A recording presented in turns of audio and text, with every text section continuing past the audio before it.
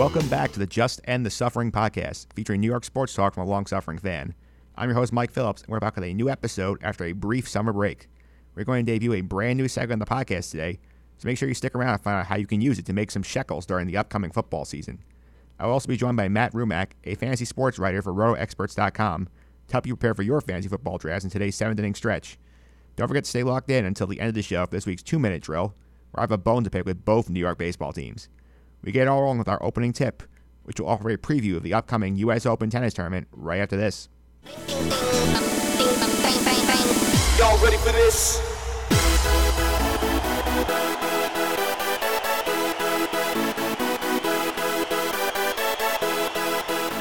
And we're back with today's opening tip.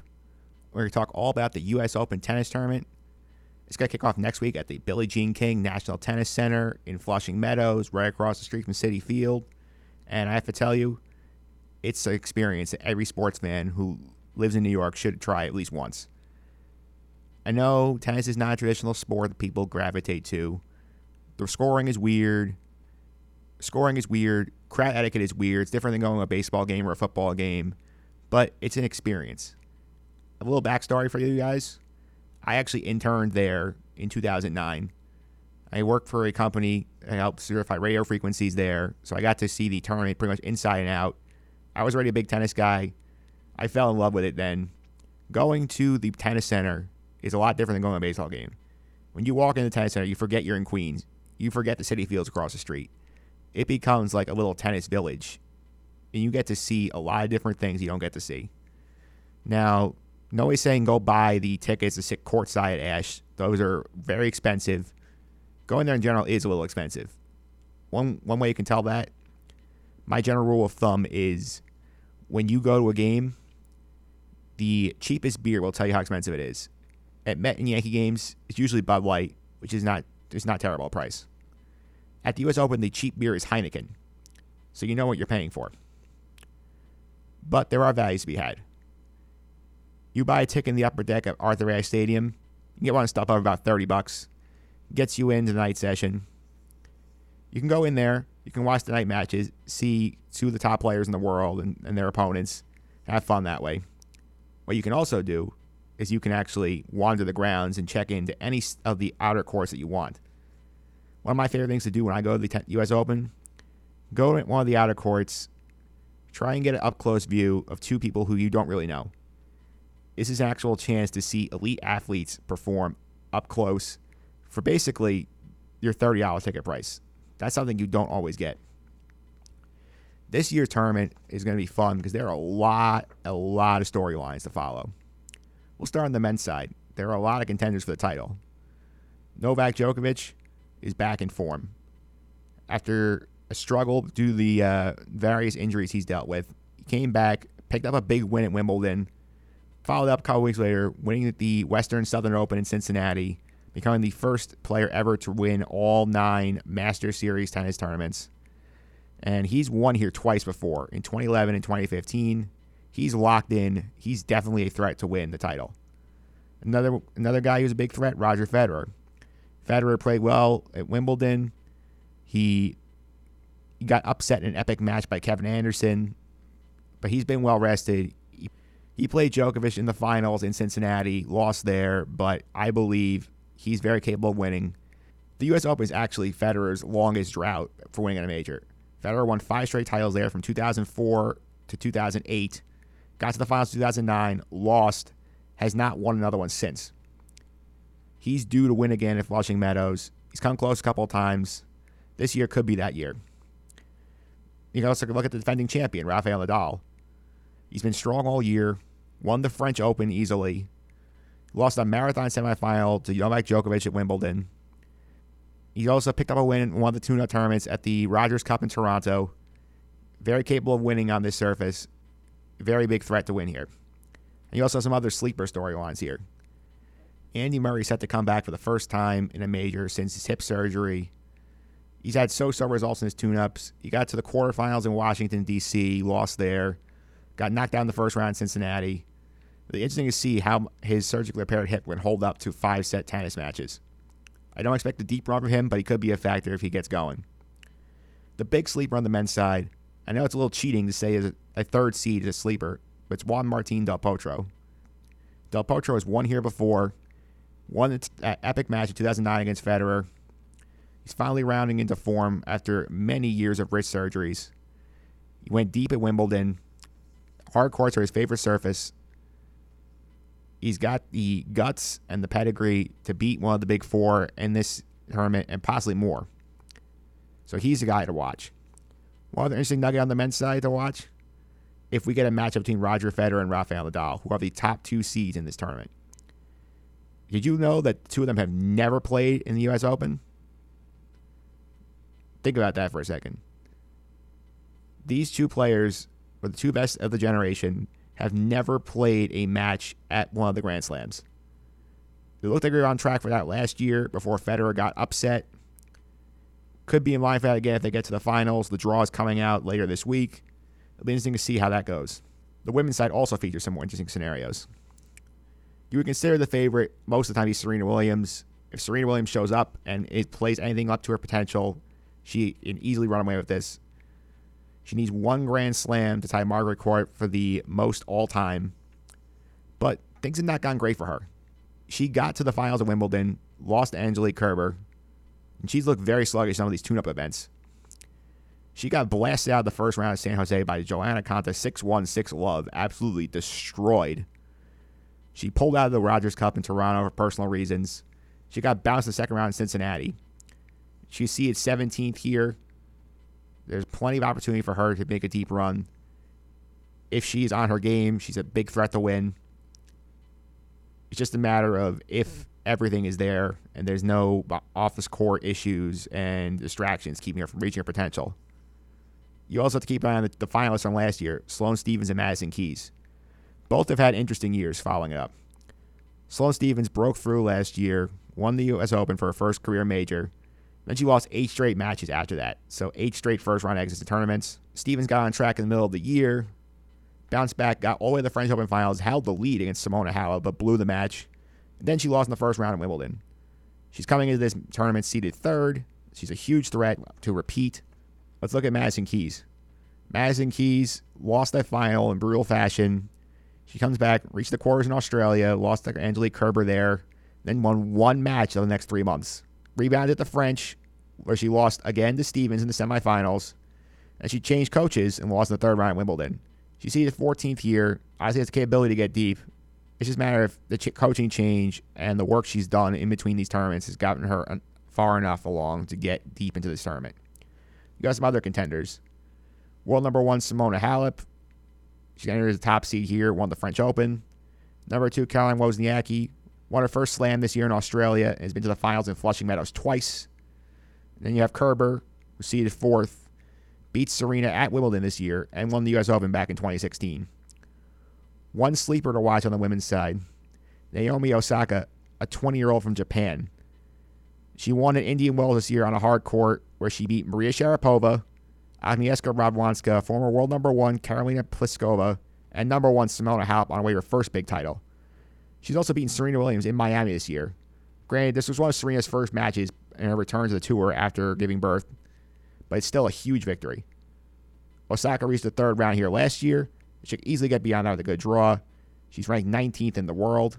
The tournament starts on August 27th, this coming Monday, and concludes on September 9th with the men's final. So it'll be a fun 2 weeks of tennis. Coming up next, it's time for the 7th inning stretch, where I talk with Matt Rumack about how to win your fantasy football league this season.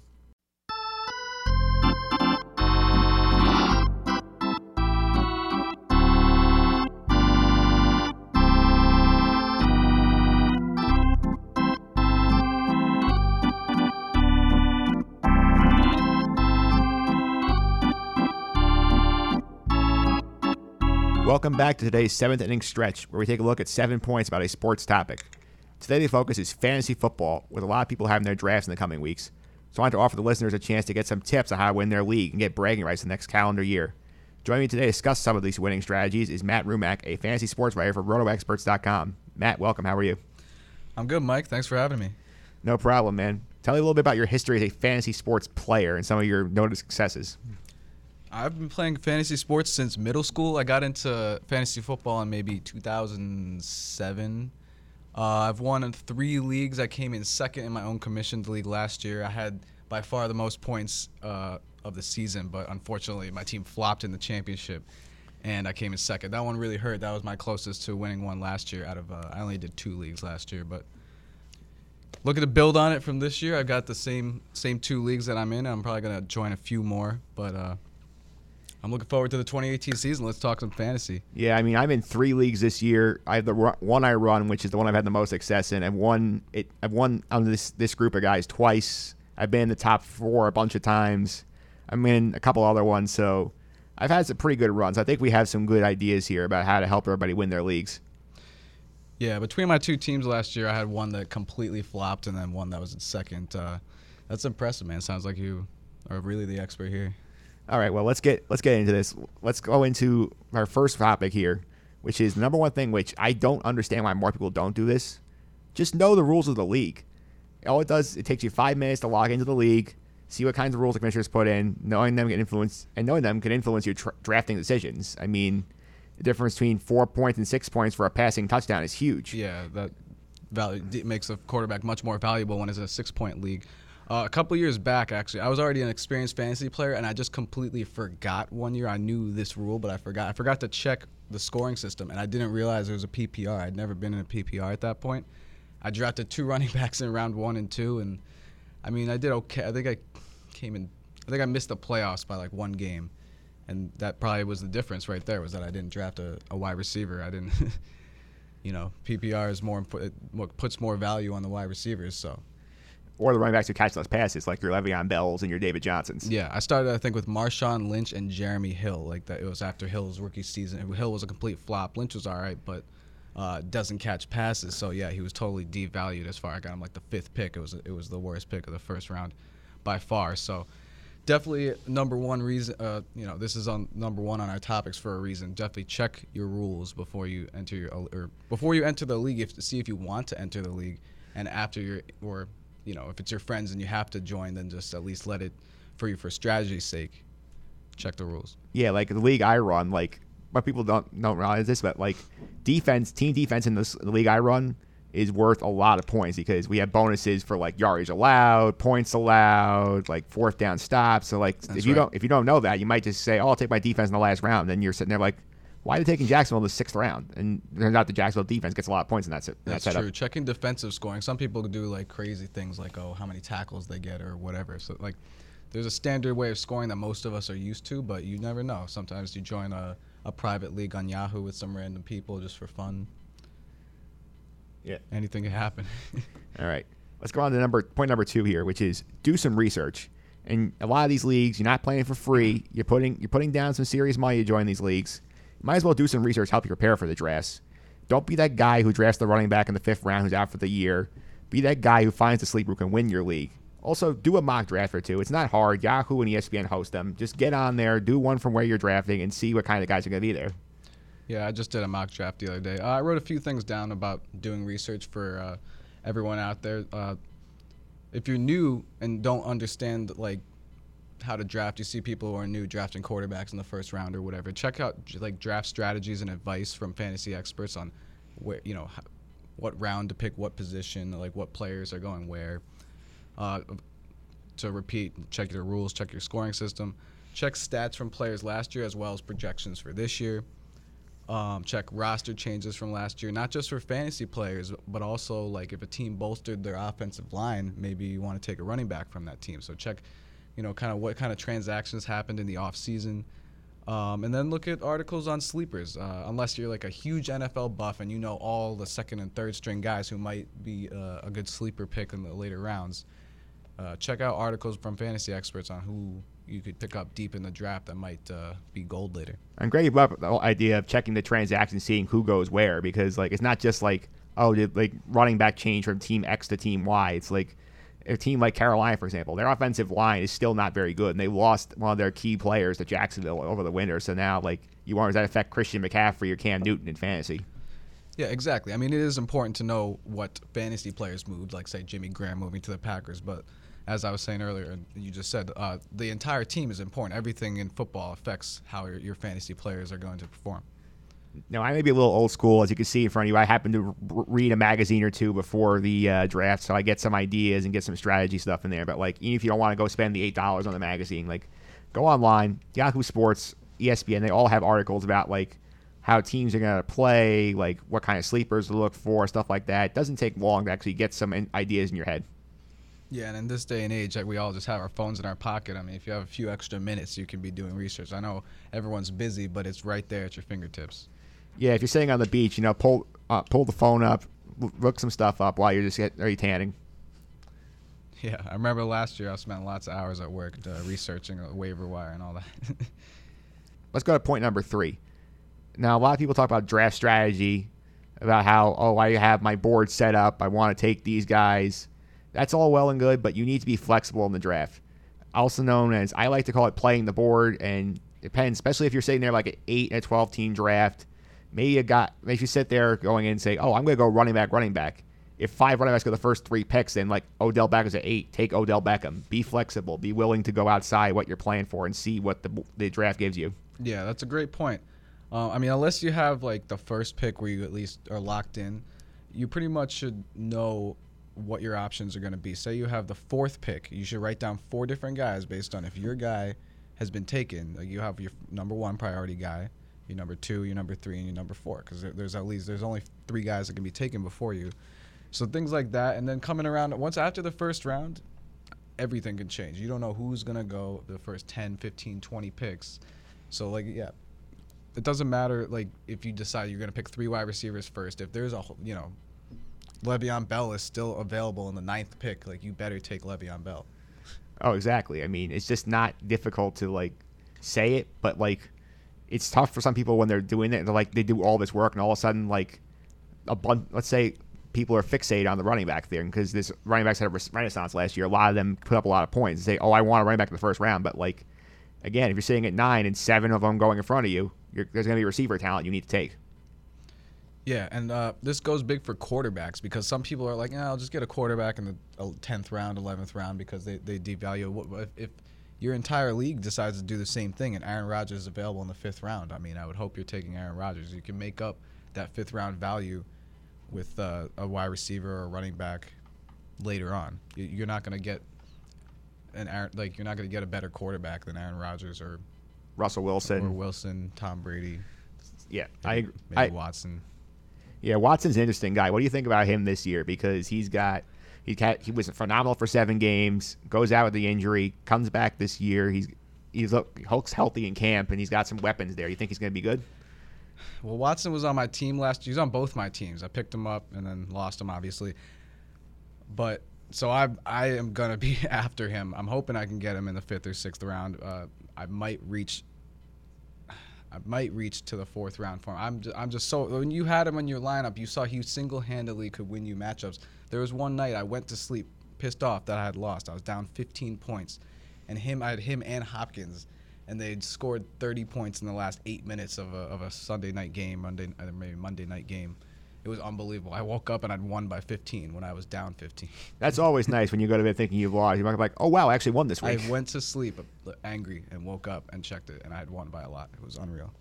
Yeah, it's very nice. I feel like he is a guy who might get overhyped, though, and go get reached for because of what he did in those 7 games. That's why I'm nervous because, I mean, it was pretty unsustainable what he did. It was unbelievable. But, like, it wasn't a fluke. The guy can play. That's the thing. It wasn't a fluke, but at least just having numbers like that, I don't know who else could really do it. I mean, he could run, he could throw, and he's got the weapon. I mean, he's going to have Hopkins and Will Fuller for hopefully the whole season now. And, I mean, his defense is going to be good. The team's going to be good. I think they're going to get a lot of possessions. Now, where do you think would be a true reach for him? Like, what round do you think is like a reach for Deshaun Watson? I mean, definitely don't take him in the first 2 rounds. I wouldn't take any quarterback in the first 2 rounds. The 3rd round is a bit of a reach, but that's where if you think he's the number 1 quarterback, because that's where the first quarterback generally goes in a 10-team league, I'd say the 3rd round is where it's between a reach. If he winds up doing what he did for those 7 games, then I think it's worth it. Otherwise, I would take him in the 4th round or later. Okay, I'm glad we went to the area of reaching, so that's our next point, number 4. Try not to reach too heavily in the first couple of rounds. In my opinion, the first 3 picks of the core of your team when in doubt, lean toward a safer guy to ensure you get that production, because if you whiff on your first round pick, that's a lot of work to overcome. Yeah, reaching is big with quarterbacks, like we were just mentioning with Watson, because your top 5 quarterbacks could be in the 4th, 5th, and 6th round. So take a look at the rankings. I mean, the rankings, sometimes they're wrong, but there's a reason why people have their entire life is dedicated to fantasy football and ranking players. If somebody's ranked 75, don't grab them with the 40th pick. If somebody is ranked, I mean, once you get to triple digits, then you can start messing around. Just somebody who's in the 350 rank and you grab them in the 12th round. I mean, there's a few guys that are worth reaching for, but I would say to 7th or 8th round is the earliest that you should be like grabbing these guys who like nobody knows about. They're not ranked highly, and they might blow up in the second half of the season or whatever if an injury goes their way. That's the very earliest. I think realistically, I wouldn't start going for guys who didn't produce last year until the 10th round. Yeah, I think that's in terms of like rookies, like your Rashad Pennies or your Royce Freemans in Denver. In terms of like, you think he'd have a big year, don't go grab them in like round 4 where you can get them in round 8. Yeah, wasn't Penny projected in like the 5th round though? No, or I'm not even sure. But I mean, some rookies, we've seen rookies have lots of success in recent years, especially at the running back position. Yeah, I think in terms of like think of a guy like Jimmy Graham, for example. A lot of people are high on Jimmy Graham because he switched teams, went to Green Bay where he's going to play with Rodgers. Rodgers doesn't have Nelson anymore, so he's going to look for a guy who's going to be his big red zone guy. I could see somebody going, I'm going to take Jimmy Graham in the 3rd round, when you could take a capable receiver and get Graham a round or 2 later. Yeah, a lot of people are not overhyping Graham because it's been known that Rodgers doesn't use his tight ends that much. I mean, I wouldn't take Graham in the 3rd round, but I think he'll have a good season. I mean, I think he's worth a 6th or 7th round pick, and that's going to be a top. He'll be the 5th or 6th tight end this year. Yeah, let's go on to our next point, number 5. This involves being active on the waiver wire. Now, after your draft is over, you're going to feel good about your team. You think you did awesome. You think the rest of your league was miserable and didn't know what they were doing. But remember, champions are not made on draft day. They also involve people who you find on the waiver wire live in the early weeks of the season. Guys in your team are going to bust. You're never going to draft the perfect team. You don't have to make a move. You have to be ready to replace these guys who are busting with guys who have surprise starts of the year. Hey, if you're not going to be on the waiver wire, then you might as well not play fantasy football, because it's pretty much impossible to win without making moves on waivers. The odds of you picking your first 8 or 10 guys, having them be your starters, and having them go through the season either not being injured or not losing their spot in the lineup or having a bust of a season, it's might as well go play Mega Millions. Yeah, it's 99 to 1, whatever. It's a lot.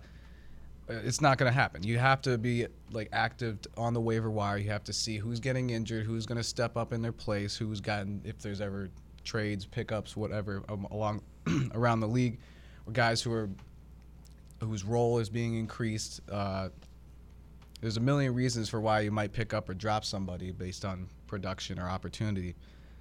So I'd say that's our number 1 most important rule, right? I mean, I think you can't win without waivers. Yeah, absolutely. I mean, think about last year. Deshaun Watson was not drafted in a lot of leagues.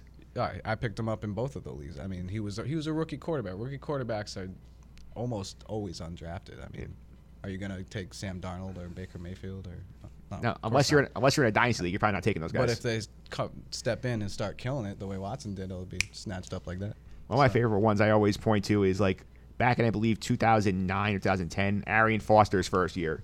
Nobody took him, and then he had like a 230. It was only that long ago that he was a rookie? Yeah, he was really that long ago. Seems like he was an old man by 2014, right? Yeah, he didn't age very well. But we'll go back to like when he first came out with the Texans. He broke out. Like he kind of won the job in camp. Remember Peter King back then made this like big deal about picking him in fantasy drafts. A lot of people didn't.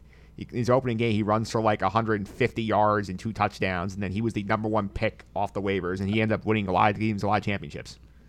Oh yeah, Deshaun Watson could have done the same thing if he had stayed healthy. There's been every year there's somebody who probably was the best waiver player last year that stayed healthy. Probably Alvin Kamara, I would think. Oh yeah, Kamara. He's gonna be a first rounder this year. You can't say anybody else that was undrafted last year to first rounder. Even Odell Beckham a few years ago, when his rookie year missed the 4 games with the ankle injury, and he was probably a waiver wire pickup. He won a guy in my league. He won the league for him because he was dominant down the stretch. Oh, you know who I picked up in the rookie season? Who was that? Odell. In my league, he went undrafted. I picked him up. Remember he's injured for like 4 weeks to start his career, and I picked him up the week before. The rest was history. I won that league. Yeah, a lot of people had Odell got a championship bump that year. Yeah, I had a great team that year. That was when I had Jamal Charles first pick when he was actually alive and well. I picked Antonio Brown before Antonio Brown. It was the first year that he became a number one receiver, but I got him like the third round that year. I had Alshon Jeffrey. I had Mark Ingram. I had a great team that year, and Odell Beckham. Speaking of Beckham and Brown, like who do you think the top receivers are this year in fantasy? Top 5, let's say. I think Hopkins is going to overtake Antonio Brown. Really? Yeah, I think he's going to be 1. Brown's going to be 2. I mean, I think with a healthy Watson, and I mean, Brown's been absolute. I'm putting him as number 2, so he'll be fine. But I think I'm just predicting Big Ben's probably going to get hurt this year. It's bad to predict injuries, but he's been beaten his whole career, and I don't know if he even really wants to still play. He was talking about retiring last year. I just think something will happen. He'll get beat up, and as soon as you get a new quarterback in, Antonio Brown's useless. Hopkins, if he loses Watson, he's still okay, as we saw last year. So 2 Hopkins. Number 3, I'll go with my guy Odell. Number 4, I'll go with Julio Jones. And number 5, I'll say Michael Thomas is going to have a big year. You're in on Michael Thomas? Yeah, he still has Drew Brees as his quarterback. The fact that they're running the ball more doesn't concern you about his numbers? Well, they don't have Ingram for the first 4 weeks, and they don't like to run Kamara more than 10 or 12 times a game. Why would they? Like, he's their stud. So early on, I think he's going to really have a couple big games, and that'll gain his confidence. And I want to grab him early in the second round. Yeah, I think that's a good spot for him. All right, let's go on to our next point, number 6, which is keep an eye on your bye weeks, especially in leagues where you have weekly move limits where you can say you only make 4 pickups a week. Be sure you have your bye situation set up as best you can. Don't be that guy who drafts 2 quarterbacks who share the same bye week. If you're in a league with move limits, don't end up where you have your kicker and your defense on the same bye and you have to replace them both in one shot and you have 2 moves down the drain. Just be aware of those things. Don't let it dominate your strategy, but you're signing with 2 similar guys.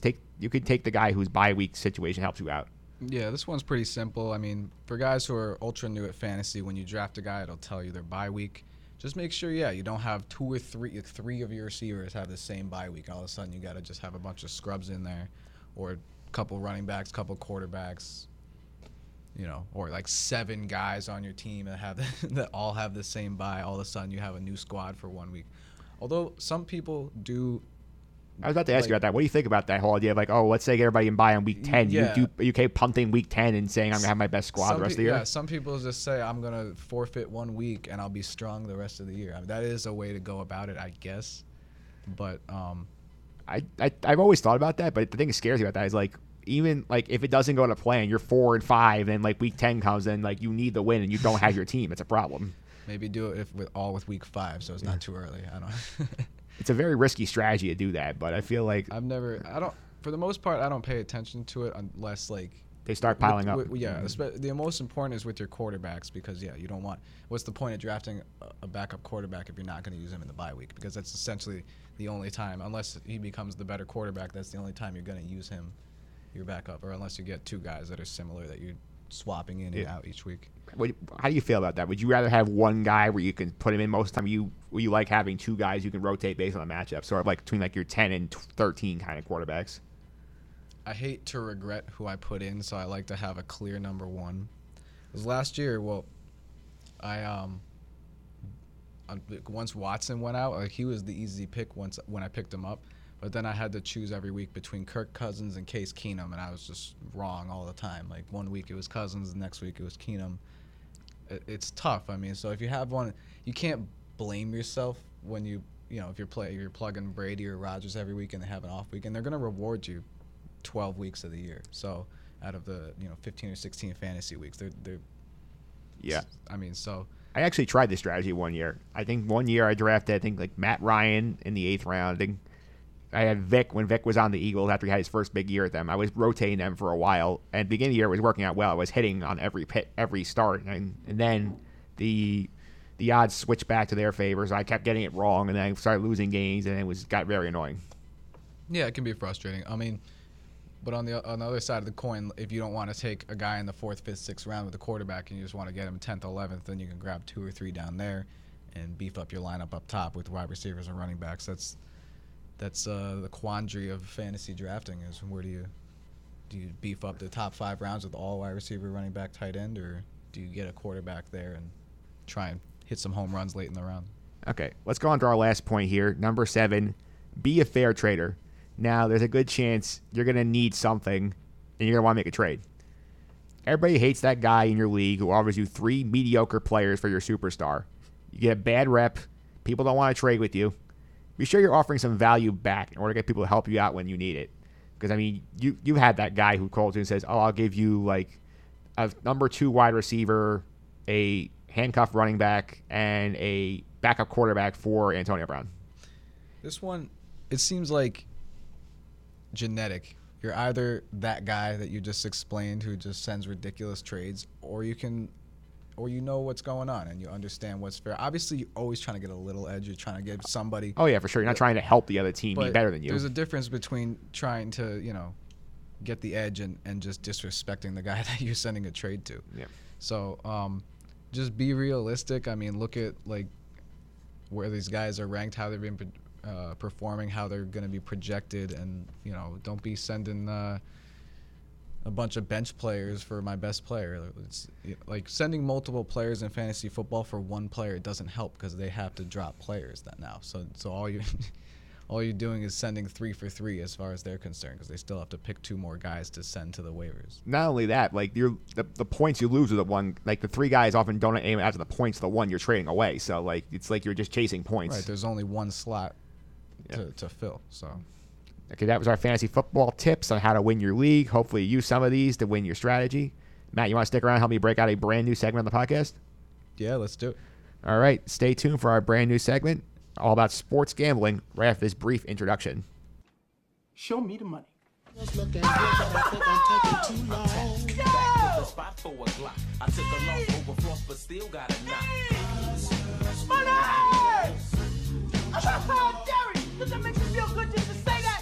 That's right. We're back with our brand new segment, Show Me the Money. We're going to help make NFL picks every single week of the regular season in order to try and help you win some money. Since the regular season hasn't started just yet, we're going to get into the mood of betting with some NFL over-unders. I'm back with Matt Rumack from RotoExperts.com to get things started. Before we get into it, Matt, can you tell me about some of your biggest success stories on sports bets? My biggest success stories? I mostly bet.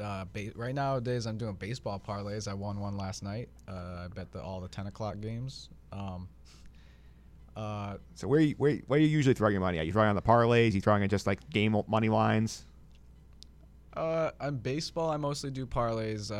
Basketball, I mostly do spreads because it's, that's what basketball is. Football, I'll bet spreads and a parlay here and there. 2 weeks ago, I won my golf bet. I bet on Justin Thomas to win the Bridgestone and won a few $100. That's probably one of my bigger wins lately. Yeah, I feel like golf is easy to bet just because like it's not easy. I mean, like it's more lucrative because the favorites don't have like those 2-1 odds. The odds are like 10-1 ish for your favorites. Like the favorites are 8-1, 10-1, and then you can bet a guy. Justin Thomas was 20-1 that week. Generally you're betting guys between 10-1 and 40-50. I mean, you could bet guys that are 100, 200, whatever. Ted Potter Jr. was 300-1 when he won at Pebble Beach early this year. I did not have him, but and golf. What you can do, you can bet. What I'll do is bet 5 or 6 guys at the start of the week, and when the final round comes, you can hedge your bets. They'll have updated odds on the guys that are up at the top. And you can hedge by a couple guys that you didn't have. Hopefully you've gotten 1 or 2 of those guys into the hunt. If not, then it's tough. But if you spread your bets on 5 or 6 guys, get 2 or 3 in the hunt, and then you hedge 2 or 3, most of the time you're going to come out on top. Okay, we're going to talk a little football betting today. Before we get into that, what kind of football fan are you? I'm a Giants fan. I'm a fantasy football fanatic, obviously. But yeah, I bleed blue. I'm New York Giants. When did you get into being a Giants fan? pretty much my whole life. I got like really into it, once you become like football baptized. 2004 or 5 is when I really started getting into them. So right when Eli came in the league around there. Pretty much, yeah. Eli was big, and I was, for me that was high school. So Yeah. it's been a good run for me. I mean, 2 championships in that time. I think any fan. It's been a rough lately, but as a Giants fan, I don't have too much to complain about over my. Well, now they got a new coach. They got an exciting rookie running back. They built the offensive line finally. So maybe now this year they'll get back to the playoffs. Oh yeah, I'm optimistic. People in football is the sport where you can be a terrible team and be a great team the next year. Look at the Jaguars last year. I mean, there's always every year there's 3 or 4 teams that weren't in the playoffs the year before and are. There's never going to be all 12 teams from the year before. So I mean, everything about the Giants is looking better than it was last year from a health standpoint, from their offensive line, the weapons that they have. The defense should be stronger. Olivier Vernon is back. I'm hoping for a big season and that they're going to surprise some people. All right. So today we're going to do over-under bets. Vegas has a setup where they will project a win total for the team. One of the most popular bets is to bet whether they will go over or under the Vegas number. As an example, I do these for baseball as well. I give an example for the listeners. These are bets I made with a friend of mine off air back at the beginning of the baseball season. His picks were Arizona over 85.5 wins, which that looks pretty good so far. Nice. Toronto under 81 looks good. Yankees over 94.5 is a lock. Giants under 81.5 is going to be close. Rockies over 82 looks pretty good. Cubs under 94.5, he might lose because the Cubs are trending up, but we'll see where that goes. My bets have not been going so well. Who'd you pick? I have Dodgers under 96.5, which I should get. I took the Mets as an over 81. It looked great for 2 weeks and it's been miserable since. Honestly, I probably would have taken them over. Yeah, 81, the numbers seem right. And they looked like they're geniuses. Made look like geniuses after the 11-1 start, but everything fell apart after that. Took the Cardinals under 85.5, which is going to come down to the wire for me. Took the White Sox over 68, which looks terrible. Yeah.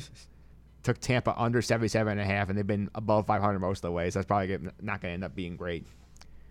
And my best one, Seattle over 81.5, which I should get running away. You should get it in like a week, right? Yep. Should get that soon. I actually did 5 over-unders in baseball if you want to hear them. Sure, how'd you do? For me, well, it's all about the Indians because I'm definitely going to go 2-2, and then the 5th team is the Indians. So I got the Yankees should go over 94.5. I did them. Yeah, that's a lock. The Nationals over 92.5 is absolutely dead. Yeah, that's dead and buried. The Rays under 76.5 is pretty much dead. I mean, they've been playing solid. Yeah, we're both in trouble on the Rays. The Rockies over 80.5 is definitely going to win. Yeah. I think they have like 74 win or no, I don't know. They're close. right there. They're close. And then the Indians are my last team over 94.5. They've been scorching hot lately, and I'm hoping that they just keep it going for like 3 more weeks, and they should be able to get it. But it's going to be close. I think they need to go 7 games over 500 for the rest of the year. So really anything can happen, especially because they're like 30 games up in their division, and they're not going to they're not going to have to try the last 2 weeks to win it. Okay, that's how it works. That's how the setup works. We're going to do it for football today. Vegas has odds out right now. We use the same set of numbers to make our picks. You can go to oddshark.com and look up NFL over-unders. That's where we have our numbers from. So let's make this interesting. Doing it just for prize, not for fun. You want to put some actual money on the line on this? Yeah, sure. How much? $20? $20 sounds good to me. $20. All right, so we're going to play $20 on the line. Bet. Since you are the guest, I will give you the first choice in the over-unders. Then we will go snake draft after that. So you go 1, I'll go 2 and 3. Then we'll just go back and forth after that. Okay. Okay, so you with your first choice, who are you taking? Well, with my first choice, I'll take the one that I can't lose, the Patriots over 11. Pretty much every year they win 11, 12, or 13 games. I can't, to lose this bet, they have to go 10-6. And they just never do that. I mean, they'll start 2-2 or 2-3 even, and they'll finish the season 13-3, 12-4. I feel like the worst you can do there is a push. Yeah, I agree. I had that on my list. I looked back at it earlier today. The Patriots have not won less than 12 games since 2009, when that year they won 10. So they're going to be right there, and they probably will go over. Yeah, I mean, as long as Brady stays healthy and he's pretty good at staying out of harm's way. They should be fine. Okay. Plus, Belichick is still the coach, right? I mean, Yeah. As long as Brady and Belichick are there, you can't go wrong taking the Patriots in over. yeah, it's hard to lose that bet. If you get a push, you get a push. Okay. I'm up for 2 picks. My first one is I am going to go with the Green Bay Packers over 10. I believe in Aaron Rodgers being healthy, being a big help. I think Jimmy Graham is going to help that offense. I think they're going to beat the Bears and Lions 4 times so that it will help boost their schedule. And their schedule is not that hard. Green Bay is going to be in the mix. I think they could, at worst, push to 10. They'll probably get to 11. That's true. They'll probably benefit because they come in 3rd in their division last year, so they'll probably have an easier schedule than they normally would. But you're not concerned? No Jordy, is there no defensive concerns for you? Well, Jordy had a down year last year, and now he didn't look like he had much left. Now he's out in Oakland, where he's going to be the number 2 to Amari Cooper. I don't worry about that. Defense is a valid concern, but I think Mo Wilkerson getting out from the Jets and having to play for a contract, I think he'll give them a big year and help up front. All right, my next pick, I am going to take the Dallas Cowboys under 8.5 wins. Yeah. I didn't pick that, but I didn't pick anything for the Cowboys. But yeah, as a Giants fan, yeah. Here's 8-8 again. Yeah, number one. This is all generally where they fall. They're usually between 8-8 and 9-7. Yeah, every year, I have a Cowboys, a good friend who's a Cowboys fan. I'm just like 8-8, Lou. They're going 8-8 again. We're 9-7 because it's not good enough to make the playoffs anyway. Yeah, I know several Cowboys fans, so I have issues with this team. Don't we all? No matter where you live in the country, you know a couple of moron Cowboys fans, right? Yeah. Well, here's my issue with the Cowboys. Is number one, Dak has no weapons outside of Ezekiel Elliott, and that's a huge problem for a guy who needs a talented Terrence Williams, bro. Terrence. I have Cole Beasley. Every Cowboys fan I know cannot stand Terrence Williams. Allen Hurns is the number 1 receiver. What are you talking about? I mean, losing Dez, Dez on decline hurts. Witten retiring is a big hurt, and I don't like the defense. They cannot be able to get that defense right for a couple of years. Their schedule's not easy. I could see them just getting to 8-8, 7-9, and just struggling. Their defense is never great and never terrible. But it's never a squad that's going to win you a game. And so they could just stack the box and destroy Zeke. Like he's gonna get destroyed. I mean, that's not even fair. They're gonna just put all their attention to Ezekiel Elliott and then put it all on Dak Prescott, and he's shown he can't do it without Ezekiel Elliott. So I agree. All right, you're up for 2 picks now, so you can go ahead with your next 2 choices. We're going 2-2-2. Okay. Yep, we'll go 2 the rest of the way. Let's see. So just what I'm second most confident in. All right, I'm gonna go under for the Seahawks, 8 wins. The Legion of Boom is gone. Their offensive line still is a mess, I think. Horrendous. It's been a mess for a while, and Russell Wilson's only because he's brilliant has he not gotten killed. But it's not. They have to go 9-7 for you to lose that bet, and they're not having to win it. They're in a pretty solid division now. You can't just walk over the Niners anymore.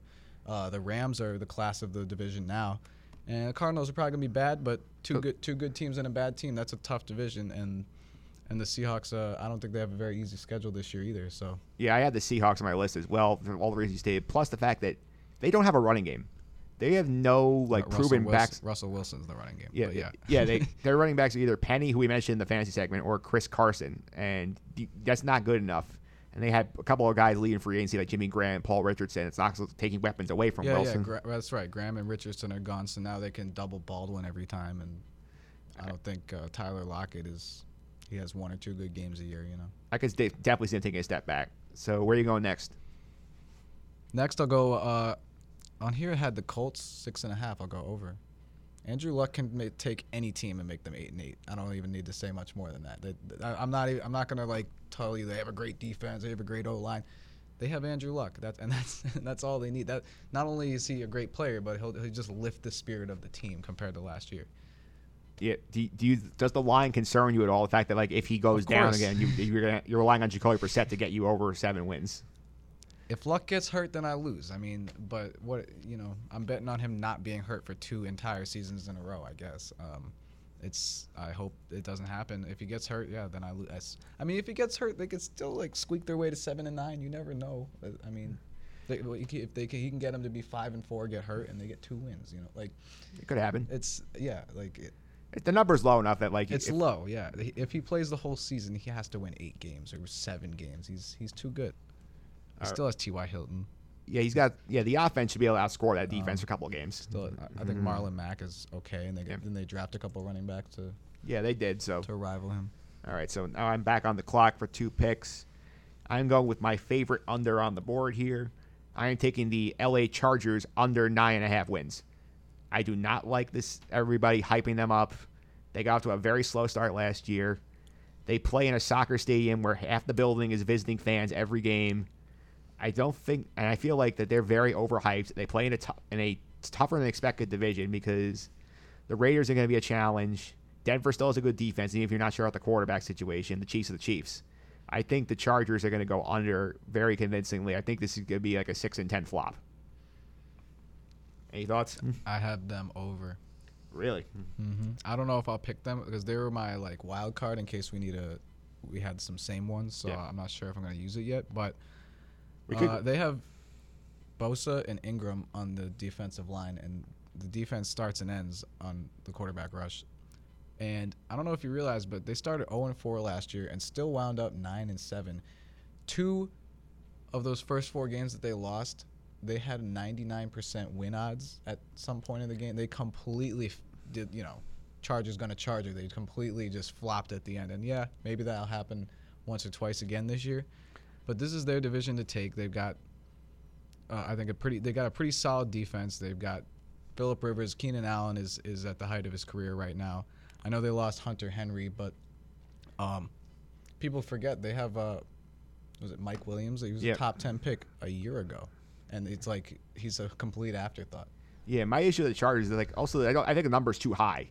I think 9.5 is too big. I think whoever wins that division is going to be 9-7. I think the number is only that low because they're the Chargers and because they're known to blow games in horrific fashion. I think it should have been 10 or 10.5. Because I disagree. I think everybody in their division, aside from them, is a 7 or 8 win team. Between the Raiders, Broncos, one of the 3 is going to overproduce, but I think 2 of the 3 is going to underproduce. The Chiefs have a rookie quarterback, and I don't know if you looked at the Chiefs' schedule, but their first 6 games is like ridiculous, and it could really hurt. Almost as bad as the Giants' first 7. Yeah. It could really hurt Mahomes' confidence. Like the first 6 games, they have to play San Diego and Pittsburgh on the road, San Francisco, Denver, Jacksonville, and New England for their first 6 games. I mean, that they could be 1-5 easily. Yeah, I just don't. For me, it's just an issue with the Chargers. That's my issue. So I have one more to go before it goes back to you. I am going to go with an over here. I am going to take the 49ers over 8.5 for one reason and one reason only. Jimmy Garoppolo. The man knows how to win football games. 7-0, right? Never lost a start yet. Has anybody started their career 7-0? I mean, technically, I think Ben did in 2004 when he came in for this. Because 7-0. Ben won a lot of games in a row when he came in because he came after Max got hurt the first game, and then he ripped off a whole bunch of wins and then went 15-1 that year. I think. Wow. Well, I think I believe in Jimmy G. I think that division is. I think they'll take advantage of the Cardinals and the Seahawks. They can split with the Rams. Their schedule is not that difficult because they were bad last year. I could see them easily being in the mix for a wild card. I didn't bet for or against the Niners, but they're a big reason why I went under for the Seahawks. I mean, they make that division a tough division this year, and the Seahawks are definitely going backwards. If they're Russell Wilson's gonna have to go 5,000 yards and 700 rushing yards to keep them in it. To have any chance, or the defense is gonna have to find somebody, but. When you're losing, Earl Thomas and Richard Sherman and Cam Chancellor all gone, what do you have left? Yeah. All right. So you are now back on the clock for 2 more picks. So far you have 2 overs and 1 under. Okay, so only 1 more over and 2 more unders. All right. Well, I'll go with more Deshaun Watson love. I'll go with the Texans over 8.5. This team. They're getting Watson back, hopefully fully healthy. They still got his number 1 option in Hopkins, and then he makes Will Fuller one of the best receivers in the league. When you have those 2 threats on your side, you're going to have a good offense. And they still have Lamar Miller. He's a workable player. And then they're going to have a healthy Jadeveon Clowney and J.J. Watt. I mean, those are 2 game changers on defense. The Texans have, throughout their history, they've actually been a defensive They'd be a good defensive team. Yeah, they've had a defensive identity for their entire 15 or so years in the NFL. Yeah, I feel like with them, I thought about them, but the issue I had was just the division is so tough because, like, Jacksonville was in the AFC Championship game last year. Tennessee made the playoffs. The Colts have Luck back. I could see that being a hard division for them to, like, get out of. That's true, but I think they could split with all three of those teams. I mean, I'm not, and I think they can beat the Titans twice. Remember what they did to them last year? Yeah. I think Deshaun Watson's got their number, but. All right, so now you have 2 unders left to pick. You can take one here and then one after my last 2. Okay, so we're going back-to-back unders. I did the Seahawks. The Chiefs, under 8.5. They have a rookie quarterback, like I was talking about their schedule earlier. Their first 6 games, they could easily be 1-5 or 0-6. So they have to play San Diego, Pittsburgh, San Francisco, Denver, Jacksonville, and New England. So you have the 2 AFC championship teams from last year, and then Pittsburgh, who lost a round earlier, and then San Diego, who everybody's extremely high on. Well, LA, not even San Diego anymore. I'm sorry, I love San Diego. LA Chargers. You know, it should be in San Diego, but they're not. And then San Francisco and Denver. And you like San Francisco, and Denver is a good – I mean, Denver's the perfect team for a rookie quarterback. I mean, they'll know how to handle them on defense. So I could see him playing well and them still going 6-10, 7-9, 8-8. It's gonna be all – to me, it's all on their defense, at least for those first 6 games, if they're going to have any chance. If they don't get out of there 3-3, I don't see any way that they're going to come back and get to 9-7. Yeah, for me, I thought about them as a tricky number because of the quarterback change, but I stayed away from it because of, one, Andy Reid's a great regular season coach and great developing quarterback, so if anybody can get something out of Mahomes, it will be him. And Mahomes has the setup to succeed. He has a lot of weapons on offense. Got Kareem Hunt, Tyreek Hill, Travis Kelce. Now Sammy Watkins is in there. I feel like they have enough to be able to tread water and be right around that number. I didn't feel comfortable picking it. Yeah, it's a tough one. I mean, but I don't see him making the playoffs. And in the AFC, 9-7 might make the playoffs, right? So yeah. All right, 8-8 or lower it is for me. Okay, so I'm going to finish up with 1 over and 1 under. I'm going to take my first over. I'm going to take the New York Giants over 7 wins. I forgot to take the Giants. Oh, well. I think in terms of the Giants, I think that, like, the schedule is tough for them early. The first 7 games they've gone over a lot of times is very tough. But if they can just go 3-4 through that, they should be able to coast to the second half, get to 10 wins, and be right in the mix for a playoff spot. Yeah, their second half, I went with Giants over. I just, for this segment, I forgot to use them, but it doesn't matter. I'll put my real money on it later. Yeah. They have to go 6-10 for you to lose this bet, and I mean, this franchise historically doesn't go 6-10. Yeah, the last few years have been rough, yes, but between like 2000, since Eli's came, I think they've had 3 seasons that were under 7-9. So this, just from a franchise standpoint, they know how to win. I mean, they're not going to win the Super Bowl or even make the playoffs every year, but they can be 8-8. And I mean, as a Giants homer, I think they're going to surprise and at least be 9-7. So I love the Giants. They got weapons everywhere. The defense is going to be healthier. The offensive line is going to be not atrocious, better. I'll say average. Good enough. Good enough for Saquon and to keep Eli alive. Okay, so that's 1. And my under, I'm going to take the Miami Dolphins under 6.5 because I think I agree. The AFC East is not a great division, but Miami has not a lot going for them right now. You don't know what Ryan Tannehill's going to be coming back after his injury. They made a lot of weird personnel decisions in the offseason. Let some quality guys go. They traded Jarvis Landry to Cleveland for no reason. They got rid of they got rid of Ndamukong Suh. The schedule is a bit tough for Miami. I think the Jets might be better than they are. Buffalo has a better defense than they do, even though Buffalo has quarterback issues right now. I could easily see Miami going like 3-13, being in position to take a quarterback in the draft next year. Yeah, that was gonna be my last one, so I'm gonna have to update it. I made a mistake and didn't do enough unders. Yeah.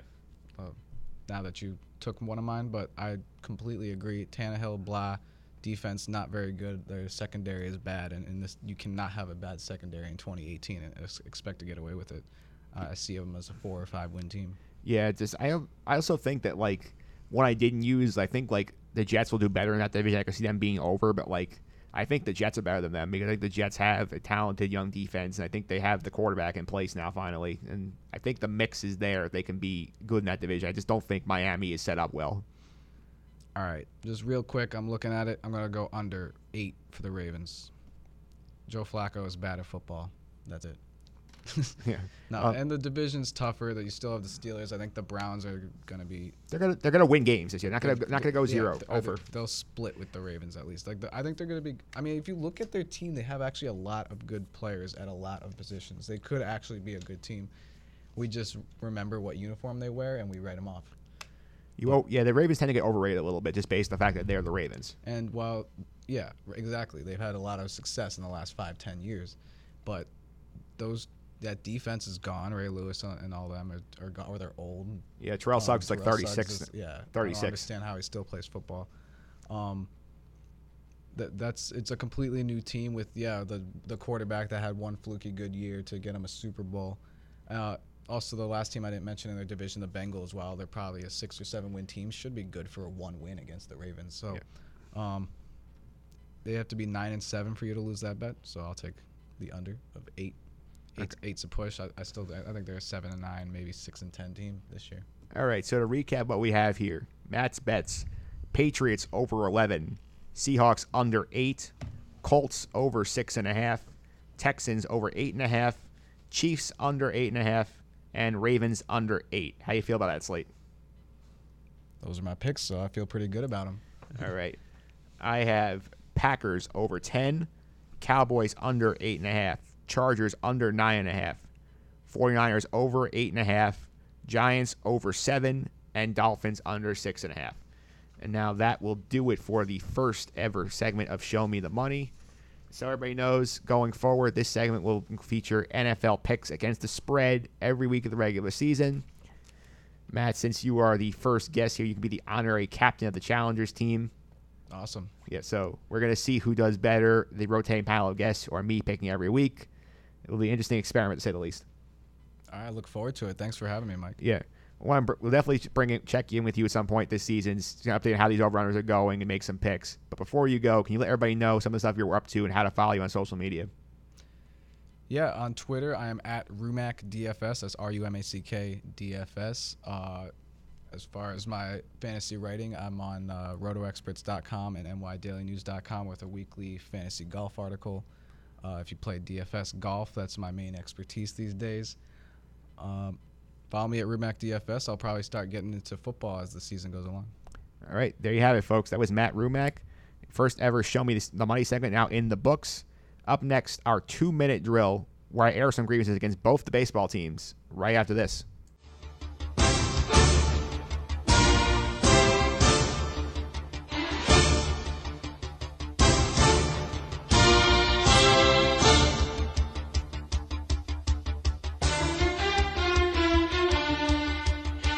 All right, and we're back with today's 2-minute drill.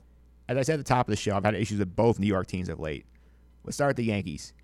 Yankees celebrated their 20th World Series anniversary of the 1998 team back on August 18th. Brought back most of the players and the coaches for a pregame ceremony. A few notables weren't there, including Derek Jeter, who now owns the Marlins, taped a video message for the occasion. El Duque wasn't there, and Joe Girardi was not there. Now, Girardi declined an invitation to the festivities, which is not surprising considering the Yankees unceremoniously dumped him after a 10-year run as manager that included a World Series championship and a run to the ALCS last year. What was surprising, however, was the fact the Yankees didn't bother acknowledging Girardi's presence on the 98 team during the ceremony. Now, Girardi wasn't the only one who got ignored. The Yankees chose not to mention anyone who didn't attend, like El Duque, Mike Stanton, and Ricky Leday, but Girardi's as the most noticeable. Here's Girardi's 1998 stats. He played 78 games, batted .276 with 3 homers, 31 RBIs, and started 2 playoff games. Now, this is not the 25th man on the roster. This is Joe Girardi. He was the backup catcher. He split time with Jorge Posada. He was the leader on that team. Acting like he doesn't exist in the ceremony made the Yankees look very petty. Even if Girardi chose not to attend, which is his right, all it would take was a few minutes to acknowledge the players chose not to attend, including him with a video tribute. The Yankees made sure to play a video message from Derek Jeter. They easily could have cut together some highlights from Girardi, El Duque, Leday, Stanton about the 98 season. The fact they didn't bother is a bad look for a franchise that prides itself on class. As far as the Mets are concerned, my issue with them is the fact they don't understand what the concept of versatility in baseball really means. Versatility is a big buzzword these days, specifically in terms of how to get players to play in multiple positions. It works for teams. The Chicago Cubs won the World Series in 2016 this way, with guys playing everywhere, with Ben Zobrist playing second in the outfield, Chris Bryant playing third in right field, Wilson Contreras catching and playing in the outfield. The Mets are trying to do this, and one of their brilliant strategies is to play Dominic Smith in left field. Now, Smith came up as a first baseman who's known for having good defense at first. But the Mets said, nope, we're going to play Wilmer Flores at first. Dom's going to play the outfield. Flashback to Monday night. 13th inning. Dom Smith is in left field. The Giants have 2 men on with 2 out. Tyler Batchelor gets a pop-up. Ahmed Rosario is coming out there. It's his ball. Should make the play. But Dom Smith does not what he's doing in left field. Collides with Rosario. Ball drops. Run scores. Giants win. Now, I feel bad for Dom Smith. Dom has not gotten a chance to play his natural position, so the Mets are sticking him in left field just to find a way to use him. Now, I get the idea of versatility being important, but versatility has to make sense. Playing Dominic Smith in left field makes no sense. Just because you can physically stand at a position does not make you versatile. Let me give you an example from my own personal experience. Granted, I'm not a professional baseball player. Back in college, I used to play a lot of pickup softball with my friends back in the day. I played mostly second base and caught, but I also played right field, first base, and third on occasion. Was I versatile for playing those positions? Yes. Was I good at all of them? No. Just because you can stand there with a glove and play the position does not mean you're actually good at it. Having someone at a position they're not good at just leads to bad defense, leads to mistakes, which leads to extra runs, extra pitches for the pitcher, and extra outs for the other team to take advantage of.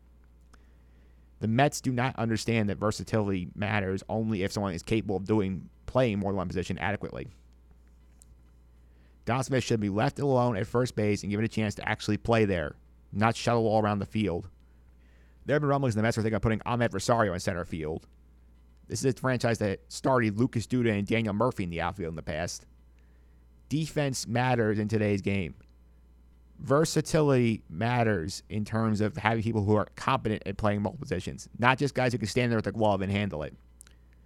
Playing infielders in the outfield just to get right-handed bats in the lineup is not versatility. That's just laziness. And that will do it for today's show. I want to thank my guest, Matt Rumack, for coming on to talk a bit of football, both fantasy and gambling. If you want more good stuff like this podcast, including a more detailed preview of the U.S. Open, be sure to check out the blog over at justendthesuffering.wordpress.com.